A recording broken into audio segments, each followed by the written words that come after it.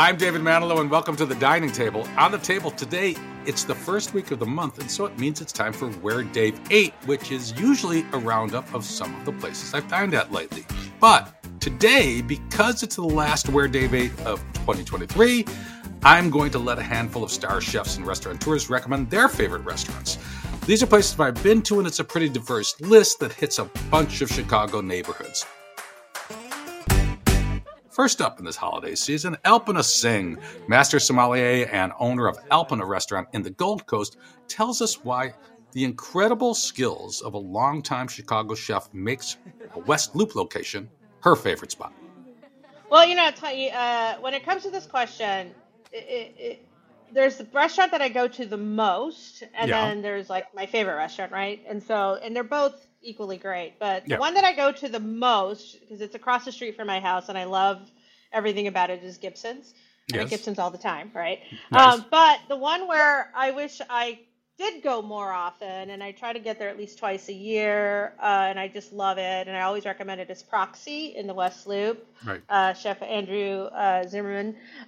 He is so talented, and the reason why I like it is because the menu is global, right? And so it's global street food, and traditionally speaking, it's really tough to do Mexican, Thai, Vietnamese, South Asian, right? And still maintain authenticity. Sure. But because he's a genius and he's so devoted to his craft that he is able to perfectly execute a dish from Mexico, from the Yucatan Peninsula. And then next thing you know, you're going to have like an Indian dish that is just as flavorful and authentic. And even that word gets a little muddled, but like precise from what I would experience on my end of being Indian, just as authentic as like my mom would make. And then you go into like Vietnamese, or you go into like, Singaporean or Indonesian. And it's just, I don't think people realize like how much education you need, how much research you need to do and development. And he does it in such a respectful way where if you are from that culture, you're proud. You're proud that somebody's able to share a dish from your ethnicity and people can enjoy it. And it's infused with so much passion. And that takes a lot of talent to be able to do that, which is why I love Proxy. Right, but that's what I was going to respond with. It's not a gimmick. He's only creating this restaurant because he knows he can do it and he can dive in, because that's what he has. And he's been working between Sepia and Proxy for a long time in town. He's so good. And, what's crazy is that sometimes, chefs will be like, oh, yeah, I can do Thai food. I can do Vietnamese food. That's ego. But the way that, Chef Andrew does it is it's reverence and it's respect. And it's two very different things. Right. So it's not the Asian restaurant that's Chinese, Thai, and sushi all in one. Just because he thinks he can do it. Just because he went to Thailand on vacation for 2 weeks and he thinks he can do Thai food now. No, or it's appealing to the greatest number of people. Like he'll do something for everybody here. Yeah, exactly. Which is, people are very sensitive about that these days too. Like if you're going to do it with respect and reverence. Next, the lines are long for breakfast and lunch at Michelin-starred Kasama, but it may be their one-of-a-kind Filipino dinner tasting menu that earned chefs Jeannie Kwan and Tim Flores this year's James Beard Award for Best Chefs Great Lakes. But their selection is a fairly simple spot for Thai street food in Ukrainian Village. I mean, we probably go to JJ Thai street food once a week. It's super close and it's delicious. And in Chicago, the service is always amazing. They come and support us, and then and it's always great to see them when they can. We're open similar days, so it's hard for us to get to the other place. So when we see each other, we're like super excited, and but yeah, always satisfying. Mm-hmm. That's our go-to. We've had the entire menu. Everything's delicious. Right. It's a good spot. I love Thai food, and I've been going to Anna's Thai Kitchen up on Montrose, which is good. I used to go to Roy Thai. I used to go to Andy's Thai Kitchen a lot, and they moved. But I like Thai food because I like restaurants like yours, and I use this term broadly, but the restaurants that have soul. You know what I mean? Yeah. For sure. But it's true. You can be a 13-course menu restaurant with soul, or you can be a little Thai place with grandma in the back with soul. Sure. And sometimes I think we lose sight of that in town. And I totally agree with you. It's harder to find that meal that just is like, man, this is just chicken and rice, but this is hitting the spot right now. Like, okay, I've gone to this place, Papa's Cash Sombreso. It's Puerto Rican on West Division and Western, and they have burritos, but I just go for the roast chicken and beans and rice and some plantains. So good. And I'm like, dude, it's like, I don't need to sit down and have anything fancy. I'm happy as can be. That's it. Yeah. Mindy Siegel is one of the greatest bakers of our generation, and even though the chef owner of Mindy's Bakery has trouble pronouncing her Avondale pick, it brings back great memories for her. Right now, currently, I'm most excited about the restaurant Warlord. I can never pronounce it. I can't pronounce Warlord. Warlord. So Warlord, like Milwaukee and Belmont, kind of interesting, kind of badass, kind of industry, right? It kind of reminds me of my restaurant in the beginning. When Mark Stoyer was my chef and we were like working together and creating stuff. I just feel it's just, it's a breath of fresh air. I don't want to eat at a restaurant chain.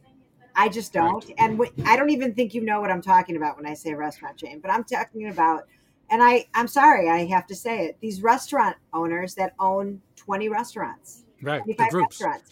And they're chains. And I taste no heart and soul in any of the food. And to me, personally, as I've changed so drastically in my life, I have to taste passion. I have to taste, like I'm going to do this till I get it right. And I care about the food and I care about your experience, but I really care about the food. By the way, if you believe in lists, Esquire magazine just named Warlord as one of the top restaurants in the country, along with Chicago's Asador Bastion.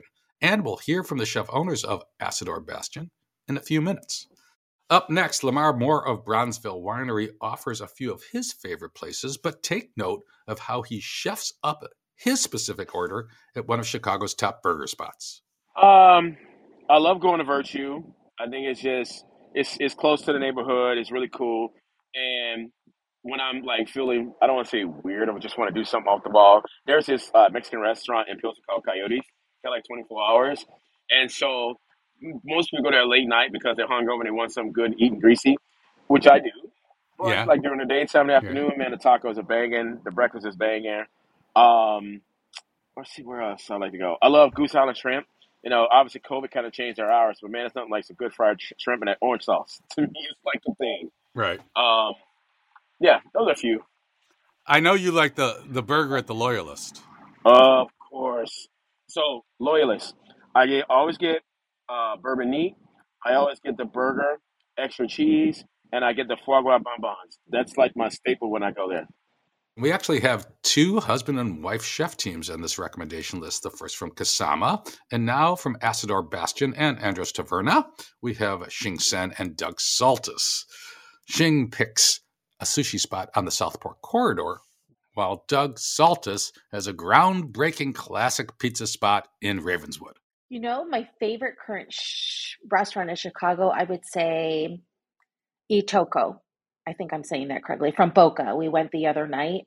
They're newly opened, and I'm so happy to have Gene Cato, creating his magic there in here in Chicago, and I feel like that's a place that I can eat once a week. Tell me why it's great. It's great because it's clean, fresh ingredients, great technique, great flavors. I can have a healthy meal there. So I feel like it's just somewhere that it's going to become one of my regular places. Do you have a go-to dish yet when you go there? I do not. Although I will say I love their fried chicken wings that you shake the. I think it's called the shaken Shaken Kato. Kato. That you put the spices in the bag and you shake it like shake and bake. I will suggest to not put the entire bag of spices in there because it is spicy. Yeah. So you do it You at do the it at the table? table. Yeah. It's a lot of fun. It's a lot of fun. Well, I will say that I've had my go-to Korean spicy chicken wings at Great Sea on Lawrence forever. Ooh. So I will definitely try the interactive one that Gene Cato's doing. And Chef Saltis, same thing. I mean, when I look at your history, you work for David Bouley, you work for Ellen Zucas, you work for Thomas Keller, you've worked in New York, San Francisco, Monaco. You're the P in RPM. Okay. So sometimes I'm thinking, okay, you're going to pick this fancy, incredible favorite current spot, but what is yours? Well, I pick a spot that stays current for the last 20 years at Spacanopoly. I love what Jonathan Goldsmith embodies. He's a purist. He's about ingredients and about technique. So, I mean, there's a lot of places that have some great razzle dazzle and some fun stuff and bright lights that come into play. That's always fantastic for our fancy nights out. But when Shing and I get some time away, there's no better refuge than hanging out at Spacanopoly and having a great pizza and his salads, and his wine selection is just really it's all personal and special in a lot of ways. He really brought, I would say, Neapolitan pizza to Chicago, right? I believe he did, and not only that, he bring the ingredients he's using those are Jonathan's discoveries, right? Those are his vacations or his times in Italy when he's going looking for better ingredients and bring them in. So he's an educator for us. He shares great knowledge, and he's and also provides us with some of our most satisfying meals. Up next, Louis Alexakis is the owner of Avli Restaurants, and he's done wonders bringing Greek spots back to Chicago. But he's picked 2 non-Greek locations as his favorite restaurants because they both have soul. My favorite restaurants in Chicago are guys or women who devote their whole essence to that restaurant. That's going to be Bayan Co. and Jesus. Those chef owners, they put their heart and soul into it. They love what they're doing. This is their life. And so, yeah, you know what? We're 6 units now, and we're going to be more in the next 2 years. Well, we're always going to put our heart and soul in it. In the moment that I can't because I'm either too old or too tired, I hope to have that next generation ready to take over, because I think that might be why you needed to see Greek restaurants expand beyond Greektown. There wasn't that next generation ready to put their heart and soul into it. And maybe that's an immigrant thing, right? A lot of parents don't want their kids to grow up to do what they did. Hey, go become a doctor, go become a lawyer. My sister, by the way, and me, the failed law student. So my parents didn't want me to stay in the food industry. So yeah, I think that's one of the reasons why, Greektown has had a harder time. I hope that some of the new generation that might be going back is going to bring it back. I really hope that from the bottom of my heart. There's enough multi-million people in Chicago that there can be room for a lot of Greek restaurants. By the way, I know you describe yourself as a failed lawyer. I am a grandson of a lawyer, a son of a lawyer, a husband of a lawyer, and a father of a lawyer. Okay. And how do you have your hair? How are you actually sane at this point? Well, yeah, I clearly have lost every argument I've ever been in, but clearly, and also I'm not a lawyer. And you mentioned Bayan Co., which is a Filipino restaurant in Montrose, which is very, very good, and completely agree. Lots of soul in that place. Just a guy when I left, the chef owner was just like outside. We were just hanging, talking. And Jesus, Tai Dang and his wife Danielle, they've been doing it for a long time. And same thing, like with joy, right? Jesus in Pilsen. And you know how I met them? It was the way that you described, though. I happened to meet Lawrence and his wife from Bayan Co. on a little gathering set up by Eater, where we had like a little seminar public discussion with people, right?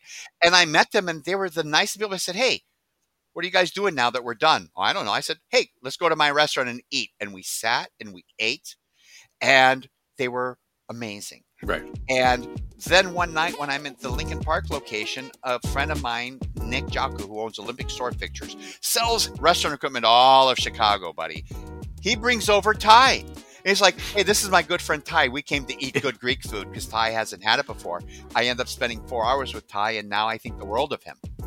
That's our show this week. I'd like to thank my guests for their favorite restaurant recommendations. I think there's some really good ideas as to where you can dine over the holidays. Also, I'd like to thank Todd Manley, the producer at Cranes Audio Studios. You can follow me on Instagram at EatDrinkDave and, of course, other social media sites. And I hope to see you around the table again next week.